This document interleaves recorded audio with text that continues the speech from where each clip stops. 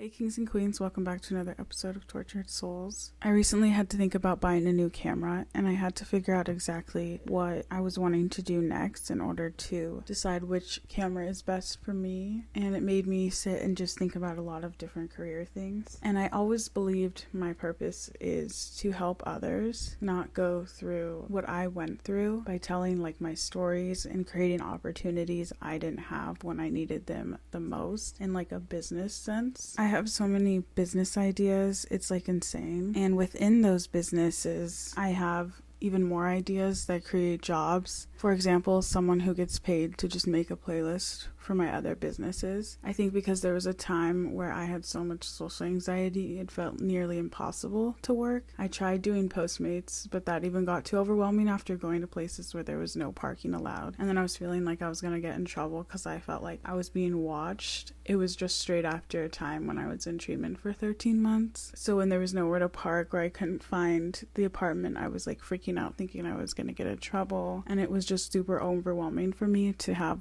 to work. So at that time, to have an opportunity to work from home in my safe space would have been ideal. I think, yeah, I could save my businesses a lot more money by just using any old Spotify playlist. But I think that the point of the businesses overall is not just the concept and the idea of what that business creates in the product, but also the environment created within the workspace to have the employees actually enjoy working. My businesses are going to have a safe and healthy work environment and quality livable pay for everyone. I'm going to make it so no degrees are needed, because this day and age there's a handful of people who just don't fit into the college environment, and that doesn't mean that they're not capable of performing the same job tasks. For example, I tried to go to school and I tried to do the pre-med path, and I just realized it wasn't for me, and then realized school overall just wasn't for me. Even after I tried to go into business, which is what I'm hoping to do long term. In the school environment, it was making me hate business. And now that I'm out in the world and just doing it on my own, I'm actually really loving it. It doesn't mean that I'm not capable of performing that job though, because I'm doing it just fine on my own. I'm running a bunch of Instagrams, I'm posting on a bunch of social medias, doing multiple videos, photo shoots, I'm doing a lot. But if I were to go and apply to some kind of corporation, they would say you're not capable because I don't have some kind of degree. So I just don't believe in degrees, to be honest with you, because at this point too, you have to go to grad school to even get a job, and even some people who have degrees are not getting jobs in their field. To me, it's a scam. I just think you can learn a lot more by doing than sitting in a lecture. And with the massive amount of business ideas that I have that range from random shit to more creative and innovative businesses that can alter the course of several people and their families and relationships and so on. We live in a capitalistic society, and it's something that we just kind of have to accept, even though it sucks. If mental health and having fun is a priority in the workplace, people won't hate it as much. And if they're being paid, a livable wage, then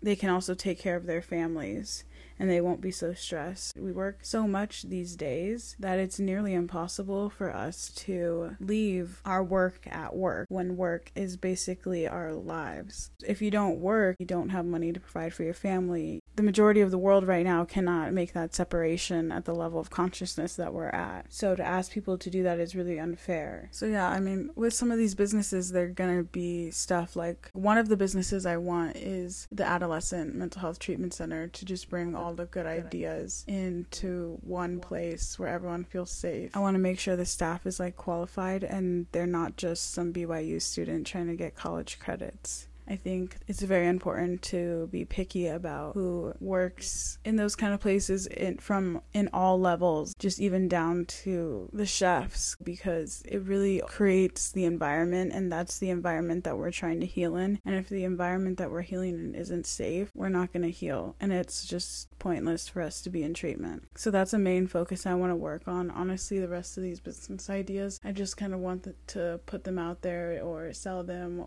and have someone else do them. But then there's a few that I really want to put more effort into, and my mental health one is for sure.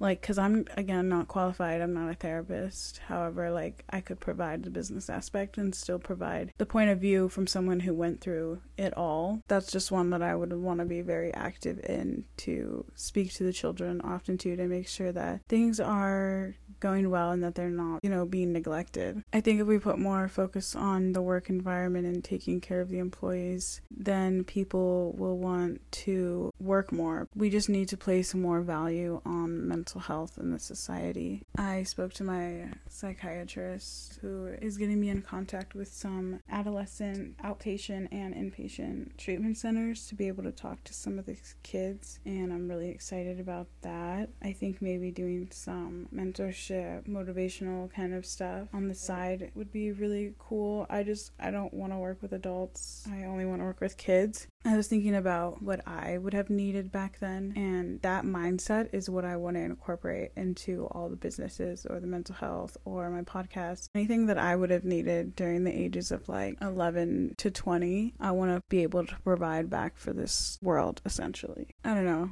I think mental health ripped a huge portion of my life away. I was looking at this video of myself in my camcorder that I made when I was younger, and I was just like, this girl had no idea what the fuck she was about to go through. And now I walk around and I see like little kids, and I'm like, I don't want them to go through that. I want them to keep this energy that I had in that video, and I don't want them to lose it. So that's just my focus in life, is stopping this freaking insanity of mental health and depression and struggling and thinking that that's normal and that burnout is just part of life and that we just have to suffer through it. I think something I would have liked to have heard when I was younger, that it's okay to be myself. I think I felt very different. I didn't think I'd ever like fit in with some of my friends or really wherever I went. I feel like I tried to do a lot of things to fit in, and I think that's something that created the like hatred for myself almost, because when I would like self-harm, like sometimes it was because it felt good, and then sometimes it was as like a form of punishment to myself. When I did something wrong, I would do that to myself, and that's something that I've been really working on, is being authentic and just being me and accepting all parts of me and accepting that sometimes I'm weird, sometimes I say kind of crazy things, and I've done obviously crazy shit, but it also now makes me someone that's super fun and spontaneous and down for adventures because I don't have that fear, and I use not having that fear in a good way now. And I used to do more adventures. I used to climb trees. I used to do all these things, and I think at some point I lost it, or at some point I adopted this mindset that that's not cool, that that's not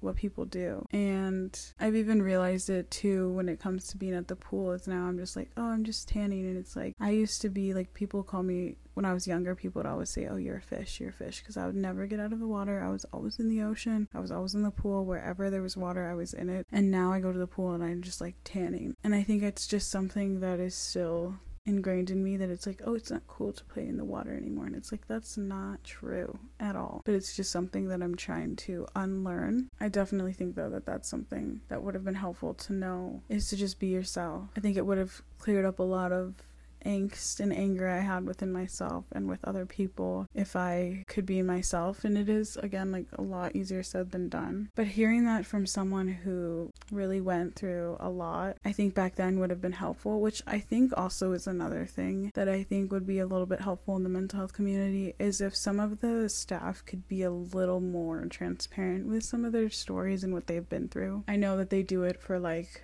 safety reasons, obviously.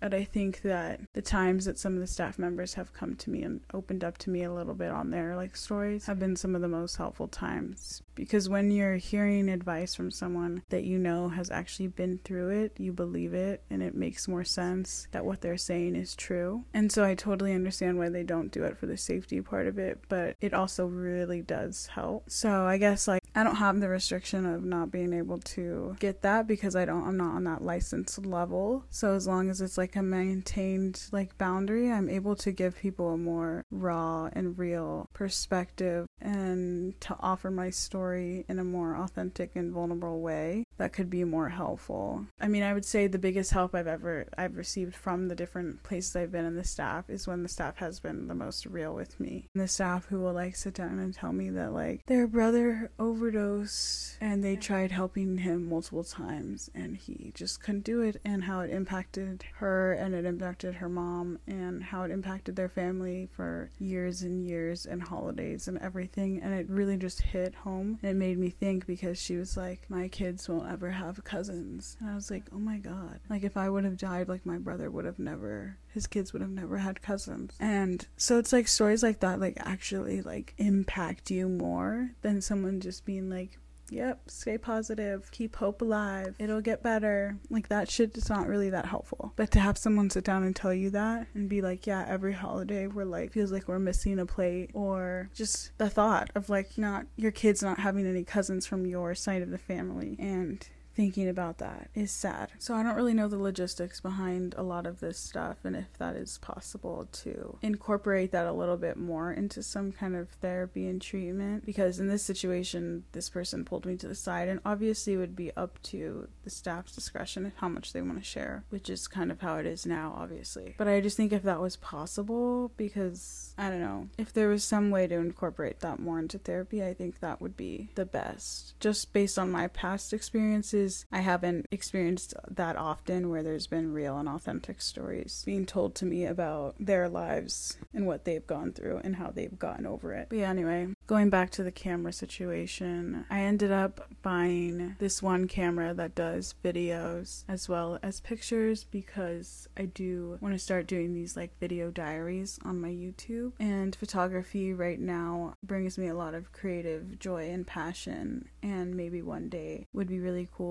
to direct or do something in the film industry and like cinematography. I think what really brings me the most satisfaction and joy is advocating for mental health and advocating for a better future for the youth. So I think that's where I'm going to put more of my focus, and that's why I didn't end up buying a super expensive camera. But yeah, it took a good week of a lot of meditating and sitting and thinking and talking to people to really figure out what I want to do. And now I know, and so I'm going full force in the direction of my biggest dreams. I'm speaking this into existence and manifesting this so I can come back to this podcast in a few years and be proud of the me now.